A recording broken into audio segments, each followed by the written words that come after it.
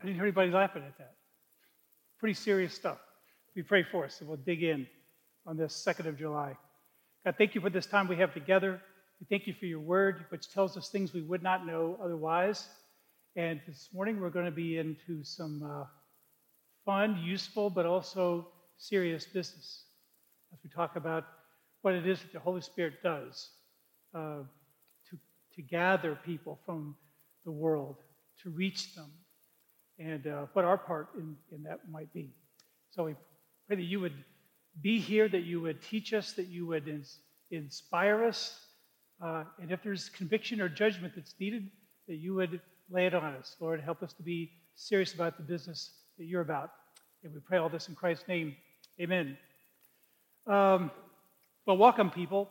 Last week from John's Gospel, we used the passage where Jesus is teaching his disciples, and he's teaching them about the Holy Spirit. And what we mean that we talked about last week, we discovered that the Holy Spirit is actually a person. He's not just a person, he's a divine person. He's a discrete person who loves to shine a light on Jesus. And then he's a dynamic person who is able to power us through things that also shines light on Jesus. So today I want to zero in on a few verses that we looked at last week and kind of glossed over. And you might not be surprised that there's an element of conviction and judgment that pops up here. And that's kind of why I used the sentencing of Alex Murdaugh for the murder of his wife and son not that long ago. My daughter Amy, down in D.C., has 2 dogs. Here they are. Both are rescue critters. The first one, smallest one on the left, named Blossom, has some mental health issues. So after a time, they thought it might be wise to get a second dog for company. We weren't sure how that was going to work out for them, but it did work out. The second dog is named Woody. He loves the outdoors. He loves to go on walks. Actually, he doesn't love to go on walks. He loves to go on seriously, runs. And thankfully, Greg, my son-in-law, is always prepping for some kind of a 5K, 10K, or marathon. So he's always up for a run. So when Woody gets the need to a run, he just follows Greg all over the house until he just wears him down, and then they go on a run. He's all about the run. I call him the Hound of the Obersons. And I want to speak to you today about the Hound of Heaven, the Holy Spirit. And I mean absolutely no disrespect to the Spirit. There was actually a poem written in the 1800s called The Hound of Heaven. It was by a guy named Francis Thompson. Francis Thompson entered medical school at the age of 18 because his father wanted him to be a doctor. Francis' dream, however, was to be a writer and a poet. You can imagine how that went over with Dad. So he hung in there from 18 to the age of 26 and finally dropped out of medical school, left his family, and sought success in London. He was trying to be a writer. But times were tough, and he became homeless and addicted to opium. After 2 years on the streets, he was actually discovered by a couple who were editors of a magazine he had actually submitted some poems to for possible publication. They took him into their home, they helped him recover from the addiction, and they arranged the publication of his first book of poems. Turns out critics absolutely adored it, and The Hound of Heaven was one of those poems. He became quite popular until he died at the age of 47 of tuberculosis. The 182 lines of The Hound of Heaven speak about how he ran from God and how God was always just patient and faithful to draw him back in. That persistence of God allowed him to call the Holy Spirit the Hound of Heaven. And that's relevant to what we're going to focus on today. Last week we looked at several verses in John chapter 15 and 16 that spoke about the Holy Spirit in general. But I'm going to look at something more specific, which is how the Holy Spirit works, in particular, to draw people to him, to Jesus. And the fact that they have a need and that the need is fully met in Jesus Christ. The one who's doing the convincing here is actually The Holy Spirit. It's the Holy Spirit who basically comes along and says, I think there's something wrong with you. And I think you might need to do something about that something wrong with you. So we're going to look at that today. We're going to look at a few verses in particular. We get into chapter 16, verse 5, where Jesus is speaking to his disciples. But now I am going to him who sent me. And none of you asked me, where are you going? But because I have said these things to you, sorrow has filled your heart. Nevertheless, I tell you the truth. It is to your advantage that I go away, for if I do not go away, the Helper will not come to you. But if I go, I will send him to you. And when he comes, he will convict the world concerning sin and righteousness and judgment. Concerning sin, because they do not believe in me. Concerning righteousness, because I go to the Father, and you will see me no more. Concerning judgment, because the ruler of this world is judged. So, first of all, when it comes to how the Holy Spirit of God works in this world, his necessity is really undeniable. These disciples are going to need him. They're going to need the Spirit in the days ahead. You notice when Jesus said, sorrow has filled your heart. I told you these things, and sorrow has filled your heart. The idea here is that you guys are feeling something, I get it, that so deeply fills you up. You can't fit anything else in. So imagine pouring water into a glass to the very brim, completely filling it, right? So the idea is that the anxiety that these disciples are experiencing has completely taken over their thought process, completely taken over their emotions. They really can't think about anything other than Jesus leaving. Why? Because Jesus said he's going. Their best friend is leaving them. The one who has healed their families, the one who has calmed the storms, the one who's turned water into wine, the one who gave them the amazing, miraculous free lunch up in Galilee, the one who said, hey, go get that fish, and inside you'll find a coin. You can use that to pay the IRS this year. You know, Jesus was very handy guy to have around, but he's gone. And besides all that, they loved him. And here's the big idea that they don't understand. They have a hope that Jews had back in that day that is being expunged as Jesus is talking. Why are the disciples a bit unhinged? Well, Jews living 2,000 years ago in and around Israel, most had some idea of kind of what was going to happen when the Messiah would show up.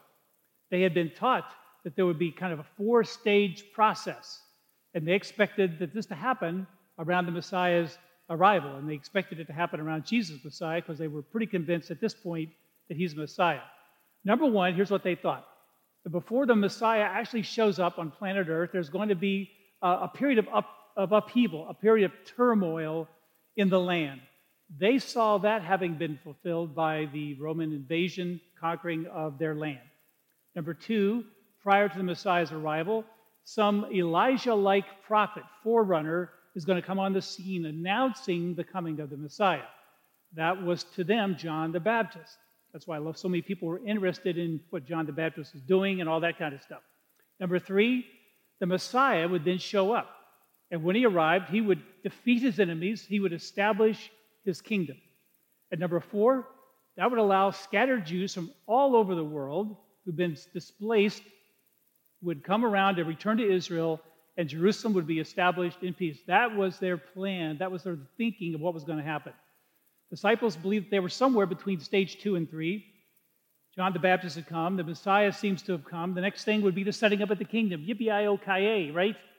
But Jesus said, wait a minute, I'm not going to set the kingdom up right now. I'm leaving. I'm not staying. So this did not compute to them. It didn't make any sense. So sorrow has filled their hearts. This is not what they have expected. Here's what I want you to notice. The disciples are focusing in on what they're about to lose rather than what they're about to gain. They're so bummed out, so filled with sorrow because Jesus said he's going, that they're not even registering what he's telling them in terms of what they're going to receive. Yeah, the Spirit, the Helper is coming. He's going to be just like me. He's going to do everything and be as good as I was. He's actually going to be to your advantage because he's going to be able to infiltrate each one of you. And ultimately, reach out through you to reach other believers. How many times do you meet people who kind of do the same thing? They come focused on what they've lost rather than focus on what they could be gaining. I've met a lot of unbelievers who said, well, I can't give my life to Christ. I might lose my friends. Okay, but you're going to gain a friend who's closer than a brother. I can't give my life to Christ. I might lose my old life. Yeah, but you'll gain eternal life, a brand new life. Think about what you're gaining. Some of you guys might have heard of a fellow by the name of Jim Elliot, the legendary missionary who was martyred by the Auca Indians in Ecuador. Probably the most famous thing he ever said was a simple sentence, and it goes like this: he is no fool who gives up what he cannot keep to gain that which he cannot lose. So Jesus tells his guys, I'm leaving. But the Holy Spirit, the Helper, is going to come, and he will stay with you forever. By the way, if you do lose something, I believe God's in the business of replacing it with something better. You may not know it at the time, but Jesus put it this way: everyone who has left houses, or brothers, or sisters, or father, or mother, or wife, or children, or lands for my name's sake will receive 100-fold and inherit eternal life. These disciples are going to need this Spirit desperately in the days to come to mitigate against the sorrow that they're now experiencing. The need for the Spirit is undeniable for another reason. The task at hand is enormous. Right before Jesus leaves, he's going to say, go into all the what? Go into all the world. These disciples have got to be thinking, we never thought about going into all the world and doing what? Yeah, preaching the gospel. Yeah, to who? To every creature. To every creature. That's a ginormous task for just 11 of us, they're thinking. Let me put it another way. It really is an impossible task. It's like me telling you, if you're standing on the deck next to a sailboat, here's what I want you to do. I want you to start blowing your breath into the sails of that sailboat and make that thing sail. You could do that for 20 years. That sailboat ain't going nowhere, right? You don't have what it takes to make that thing go. Go into all the world, preach the gospel to every creature. Listen, they did not have what it takes to preach the gospel to every creature. Listen, they don't have what it takes on their own, that is. But that's the point I'm leaving. Another one is coming. Jesus is leaving, but another one's coming. And he's going to fill the bill. He has a job to do through these disciples. Sounds impossible. And it would be without the Spirit. But with the Spirit, he makes what looks impossible possible. Another thing, the Spirit's activity is undeniable. I want you to see that his activity in the world is undeniable, right? It says this: when he comes, he will convict the world concerning sin, righteousness, and judgment. If you were to take the word convict and simply replace it with the word convince, that'd be another way of looking at this verse. He's going to convince the world of sin, of righteousness, and of judgment. Then Jesus explains this in the next 3 verses. Concerning sin, because they do not believe in me. Concerning righteousness, because I go to the Father, and you will see me no longer. I'll kind of get into that a little bit. And concerning judgment, because the ruler of this world is judged. Now, we just breezed over those verses last week. I want to unpack them a little bit for you today, because right there, I think, is the kernel of the activity that the Spirit of God has in our unbelieving world. So, first thing he does is convict the world of sin. Another way of putting this, the Holy Spirit will convince people that they're sinners. Now, why would he need to do that? Simple. No one's ever going to look for a Savior until they think they need one. And the only people that think they need a Savior are people who have figured out that they're sinners. They have to be convinced that they need help. I think I'm a sinner who needs saving. So the Spirit will convince people of their need for a Savior by convincing them that they have a sin issue. Now, I've discovered most people actually do need convincing of that, because most people don't readily admit that they're sinners. In fact, they don't even like the term sin. They hate the word.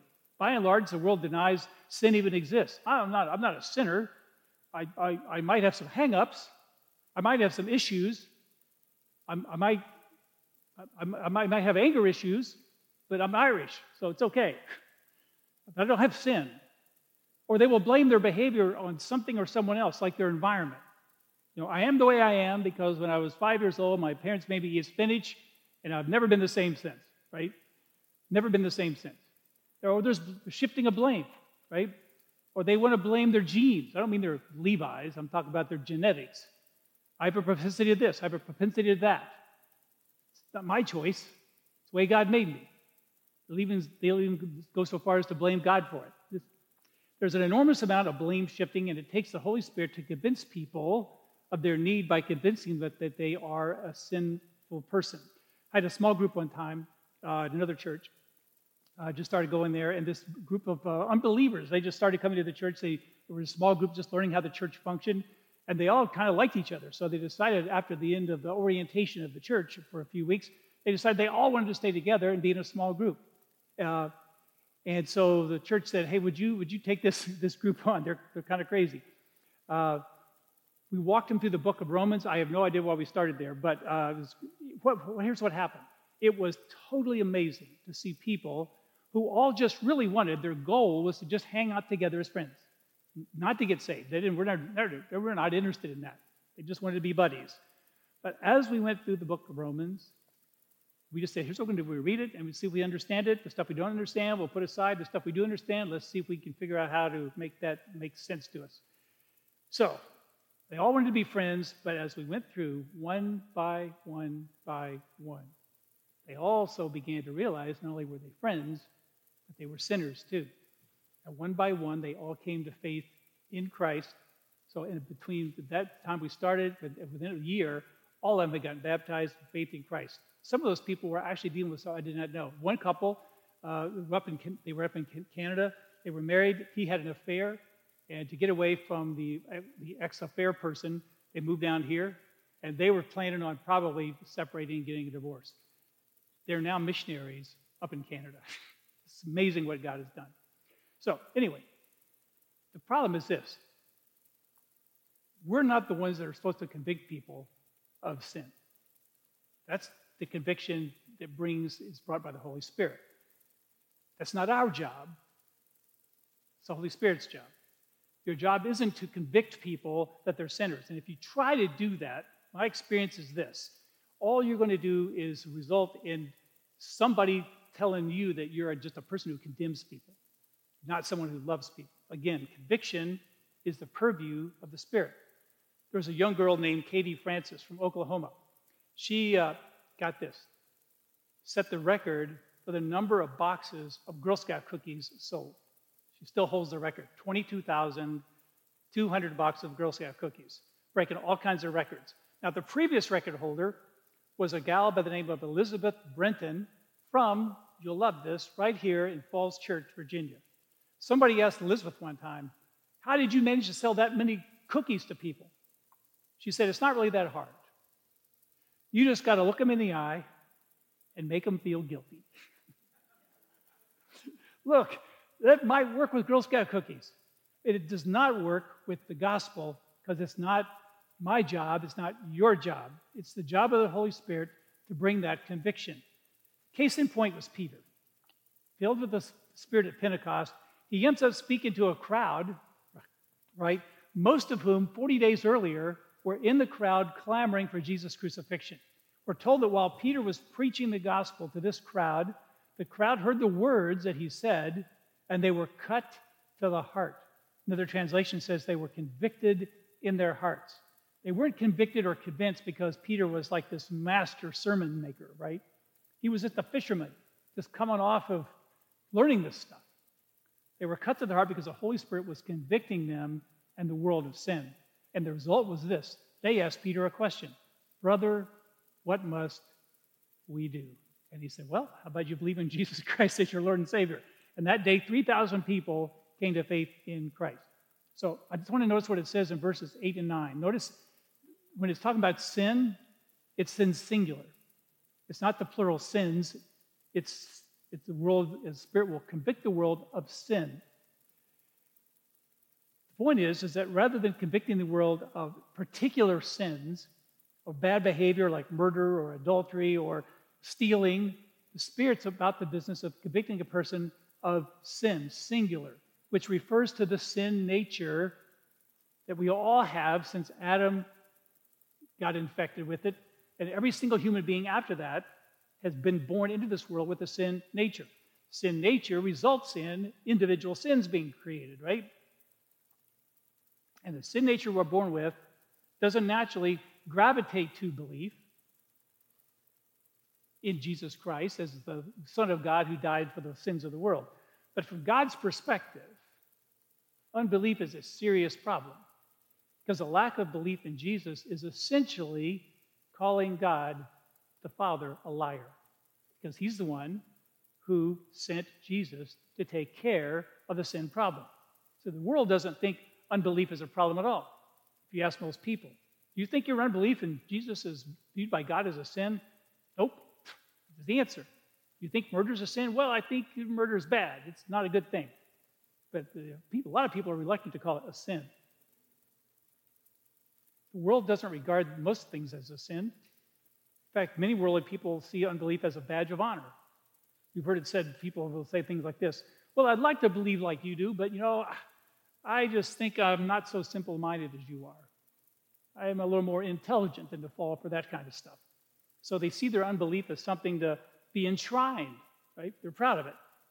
And it's actually really the worst sin of all, because that unbelief prevents the forgiveness of all the individual sins that somebody actually produces from their sin nature. By the way, if you happen to live around somebody who's under conviction by the Spirit, you can find that they can get really hostile. They can get really down and dirty. True story. A professional golfer was playing on a foursome in a tournament years ago with, get this, Jack Nicklaus, President Ford, and Billy Graham, who loved to play golf. That was years ago. At the end of the tournament, a reporter asked that professional golfer, "Hey, man, what was it like playing golf with the president and Billy Graham?" Man replied, "I don't need Billy Graham to stuff his religion down my throat." Well, then the reporter went over and talked to other people. And what was weird is that he found out that during the golf playing, Billy Graham never raised the subject of God or religion or the Bible or the gospel, just played golf. But the fact that Billy Graham was there, and the fact that the man knew who Billy Graham was, and the fact that the man knew what Billy Graham stood for, was sufficient to bring that kind of hostility, that kind of conviction to the surface. So one activity of the Holy Spirit is to convince people that they got a need to deal with their sin. Second is to convicts the world of righteousness, right? And Jesus says of righteousness in verse 10, "Because I go to the Father and you see me no more." I'm going to unpack that a little bit for you. Holy Spirit's going to convince people that they're not good enough as they are, but that their own righteousness isn't going to cut it before God. Now, the world looks at things through a relative lens, relative righteousness, their own brand of righteousness, right? Almost like a thermometer. You say, well, okay, people in jail for murder and that kind of stuff, maybe they have a 5% righteousness. I mean, there's still some good stuff in them, but I'll call those because they killed people, okay? But they were nice to their dog, and they walked old ladies across the street, so they give them 5% righteousness. But they're in prison; they did some bad stuff. Maybe some people there are kind of being rehabilitated, so maybe you give them 10% or 15%. But then there are others who are a little bit better than the convicts, right? We'll bring them up for maybe 40%. Or maybe there's some people who are really philanthropists. Maybe give them 60%. They'll do all this thing, right? Eventually they'll say, well, God's at that level where God's 100%, okay? But nobody can really get that. But these same people are kind of banking on this assumption that God grades on the curve. And if you make it like 75% and a passing grade, then you get into heaven, because after all dogs go to heaven. Maybe not, right? So the people who see relative righteousness will say this: well, I'm not perfect, but that's God. I'm not as bad as a whole bunch of other people I see running around me all the time. So their motto of life, really, even if they're very religious, is kind of like the Avis Rent-A-Car motto. We try harder. We try harder. How do you get to heaven? We try harder. I'm going to work at being righteous. I'm going to try to be good. It's a self-professed righteousness, using a grading scale that sadly God does not use. Well, what the Holy Spirit does is work to convince the unbeliever, the person, that that's not going to be good enough. That's not going to do the trick. Being more righteous than other people is not enough, because here's the reality.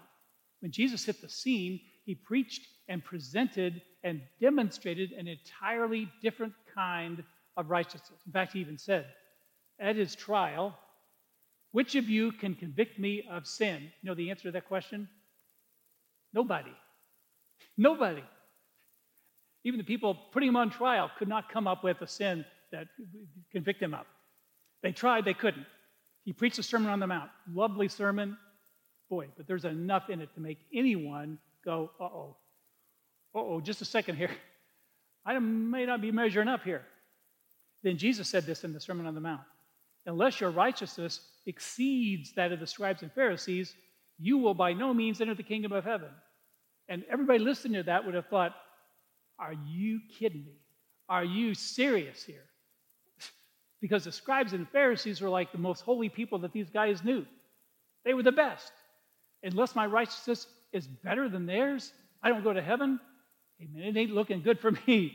Then in the Sermon on the Mount, towards the end, Jesus delivers what I think is the coup de grace. He said this, therefore, be perfect, even as your Father in heaven is perfect. Well, if the scribes and Pharisees didn't convince them, that did.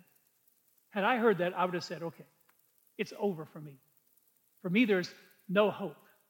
I cannot possibly match that standard of righteousness. Perfection, like God is perfect. We're not going to be able to brag about our righteousness when we're in the presence of the righteous one, any more than you're going to be able to brag to NASA about, look at the really cool paper airplane that I made. No, it ain't going to cut it, right? NASA's not going to be impressed, right? So it's the Spirit's job to convince a person that they're just not good enough on their own. Whatever righteousness you think you have will not cut it before God. Instead, you need, Scripture tells us, the righteousness of Christ. And that only happens one way, through faith in him, which means you're surrendering your life to him. And through that faith in Christ, God simply gifts you the righteousness of Christ. He sees you through the blood of Christ and Christ's righteousness to take care of your sins, and he sees you as sinless. Even though you and I know we're not sinless, God has an amazing ability to see through, to see who we are in Christ. So here's the deal. Jesus said of righteousness, because I go to the Father and you see me no more. What is he talking about? Here's what he's talking about. Jesus dies on the cross for our sin. He rises from the dead. He ascends into heaven. And when he ascends into heaven, he sits at the right hand of God the Father. It's as if God is saying, the right hand, my right hand, your right hand. God says, okay, that righteousness right there, Jesus Christ, that's the righteousness I'm looking for. That's the righteousness I will accept. Here's the standard, utter perfection. This is the righteousness I will allow to be in my presence. You've got to have that kind of righteousness. So the Holy Spirit's job is to convince people that they're sinners, that they're in need of a Savior, and he convinces them that their own righteousness isn't going to cut it.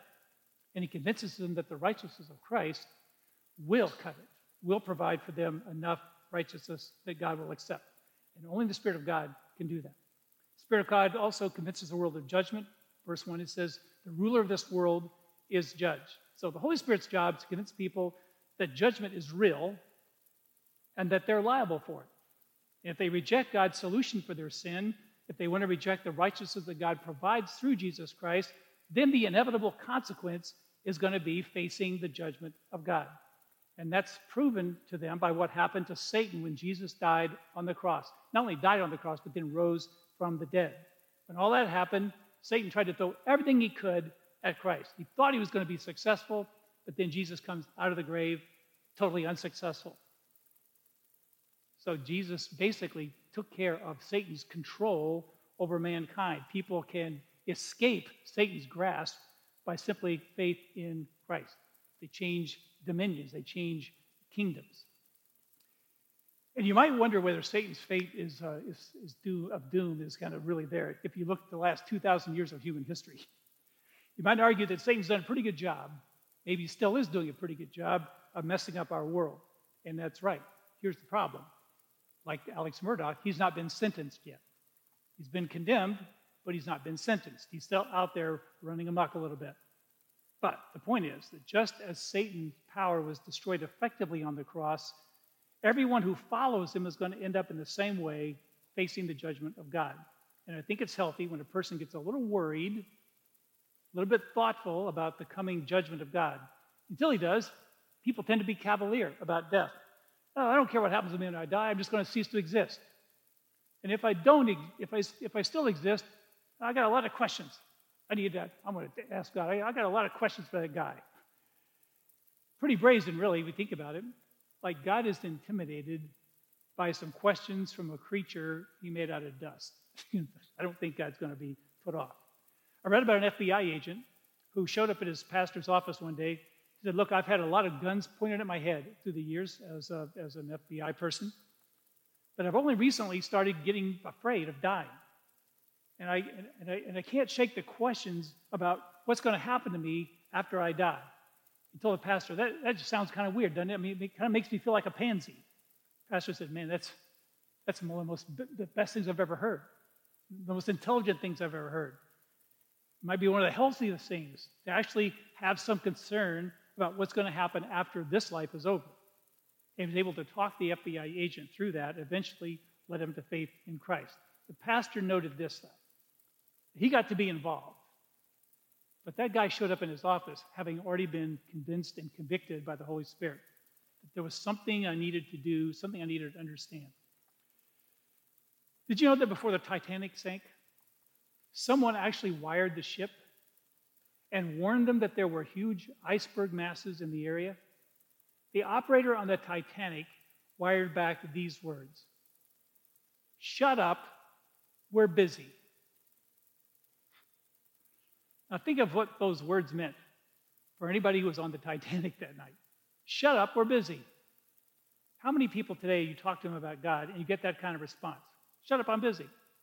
I want to do I'm going to have some fun. I'm going to do what I want to do. Listen, the Holy Spirit has a challenging task. The disciples sure need him. That's undeniable. But the Holy Spirit cares massively for the unbelieving world. And he's active globally to try to convince the world and people in it of sin, of righteousness, and judgment. The last thing I want to talk about is this. The Spirit's game plan is a tad bit unremarkable. See, the Spirit's going to do the work of convincing people and convicting people, but he's going to employ normal, unremarkable people, you and me. Look at verses 7 and 8. We'll close with this. Nevertheless, I tell you the truth.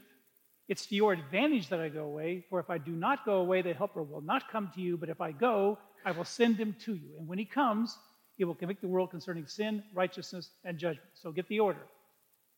Jesus is going to see to it that the Spirit comes to you and me, to the disciples. After he comes to you and me, then the Spirit's going to convict the world of sin and righteousness and judgment. In other words, it's the Spirit doing the convicting, but he's going to use us a lot as agents of that. Our words, right? Our actions, human channels. It was always God's plan to have you and me kind of make ourselves available for the Spirit to do this in the conversations, in the actions of love, not only for people in the church, not just for Christians beyond the church, but those in the world who will see and understand the gospel and their need by our words and our deeds, and especially if they're loving deeds. Yeah. Actions and conversations you have at Starbucks, at school, at work, in your neighborhood, on the phone with relatives, in grocery lines, at checkout counters at Nordstrom's. That's how the Spirit's going to work. If you read the book of Acts, you discover this pretty quickly. Pretty much every conversation, every person getting saved through faith in Christ is a result of some human agent that the Spirit is using to get involved. The Spirit brings the conviction that you and I are to be sort of the tools, the instruments, the voice for it to happen. Now, some of you might be thinking this. Okay, Dwayne, that sounds pretty good, but what about Saul of Tarsus? I mean, he was walking on the road to Damascus, get ready to beat up a bunch of Christians, and then Jesus appears to him in a vision. That wasn't a human agent. Well, okay, that's kind of true. He had a vision of Christ. But remember what Jesus said to him when he appeared to him in that vision. Remember what he said? Saul, Saul. It's hard for you to kick against the goads, isn't it? You know what a goad is? It's what you'd use to keep oxen in step if they're doing a grinding wheel or if they're plowing. Little pinpricks to kind of say, okay, don't go that way, go this way. Keeps them in line. But these are things that kind of prick an animal, and it's speaking really about conviction. Okay, the animal's going up, I'm going to go here, I'm going to here. The pinprick goes, okay, I better be convicted, I better be back in line. It was Saul of Tarsus who heard Stephen give the speech and the testimony as he was being slaughtered. And he listened to Stephen. And he heard Stephen as he watched him die. I'm seeing and hearing this, I think, brought conviction. Listen, Paul probably played that video of Stephen's stoning over and over and over. And I'm sure that the Holy Spirit is prompting him. Look at that man die for his faith in Christ. Look what he believes. What's up with that, Paul? That brought conviction to his heart. Then Jesus comes along in this vision and says, goodness gracious, Paul, pretty tough for you to be kicking against these goads, isn't it? Pretty tough to deal with this conviction that you're experiencing right now, isn't it? Pretty hard to fight that, right? So in all the cases in Acts that I can find, we see the Spirit working powerfully, but through normal, everyday people. God has miracles, always has, always will. I've heard of Muslims who actually don't have a Christian person that they know around, but they just become fascinated with Jesus Christ. And I've actually talked to them in this church myself. People who have gone to sleep at night, Jesus Christ appears to them, gives them the gospel, they wake up Christians. Then they lead their whole families to Christ. Pretty neat stuff. So lacking a human believer doesn't thwart the Holy Spirit's ability, just saying that normally the Spirit loves to use human beings in action to bring the words and actions that he uses to bring conviction. But here's the encouraging thing for us. All these people that gathered around Jesus that he's talking to were largely unremarkable. They were considered hilljacks by the religious leaders. They were normal, but they were nothing special. You look inside the Spirit's toolbox, and sometimes you might find some brilliant person here or there. You might find somebody who's super articulate here and there. You might find somebody who's super talented here or there. But mostly, you just find you and me, us.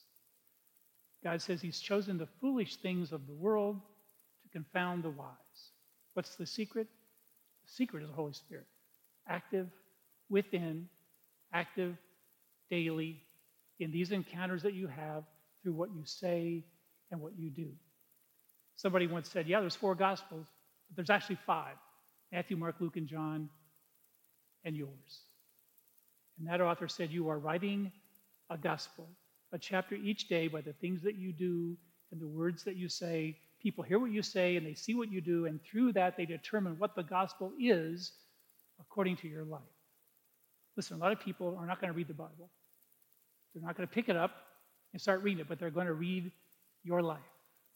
And if the Holy Spirit is in you, and not just in you, but filling you daily, well, all things are possible. If you bump a mug or glass, what comes out? Yeah, whatever is in the mug or glass. If people bump into you in your life, what comes out? Whatever you're filled with. If you're filled with anger, that's going to come out. If you're filled with frustration, that's going to come out. If you're filled with the Holy Spirit, that will come out. Interestingly enough, it's amazing, but that's the way God the Father has fashioned you to function. Let me pray for us. We will take communion, I believe. God, it's a challenging message. Kind of nice in some way because we're not really in charge. You seek to be in charge of us. You seek to have us as your workers, as your busy bees out in the world. Wherever there's people, you're there. And if there's Christians, you're there in them. And your goal is to use them and to convict the world of sin, righteousness, and judgment, and faith in Christ. You love the world.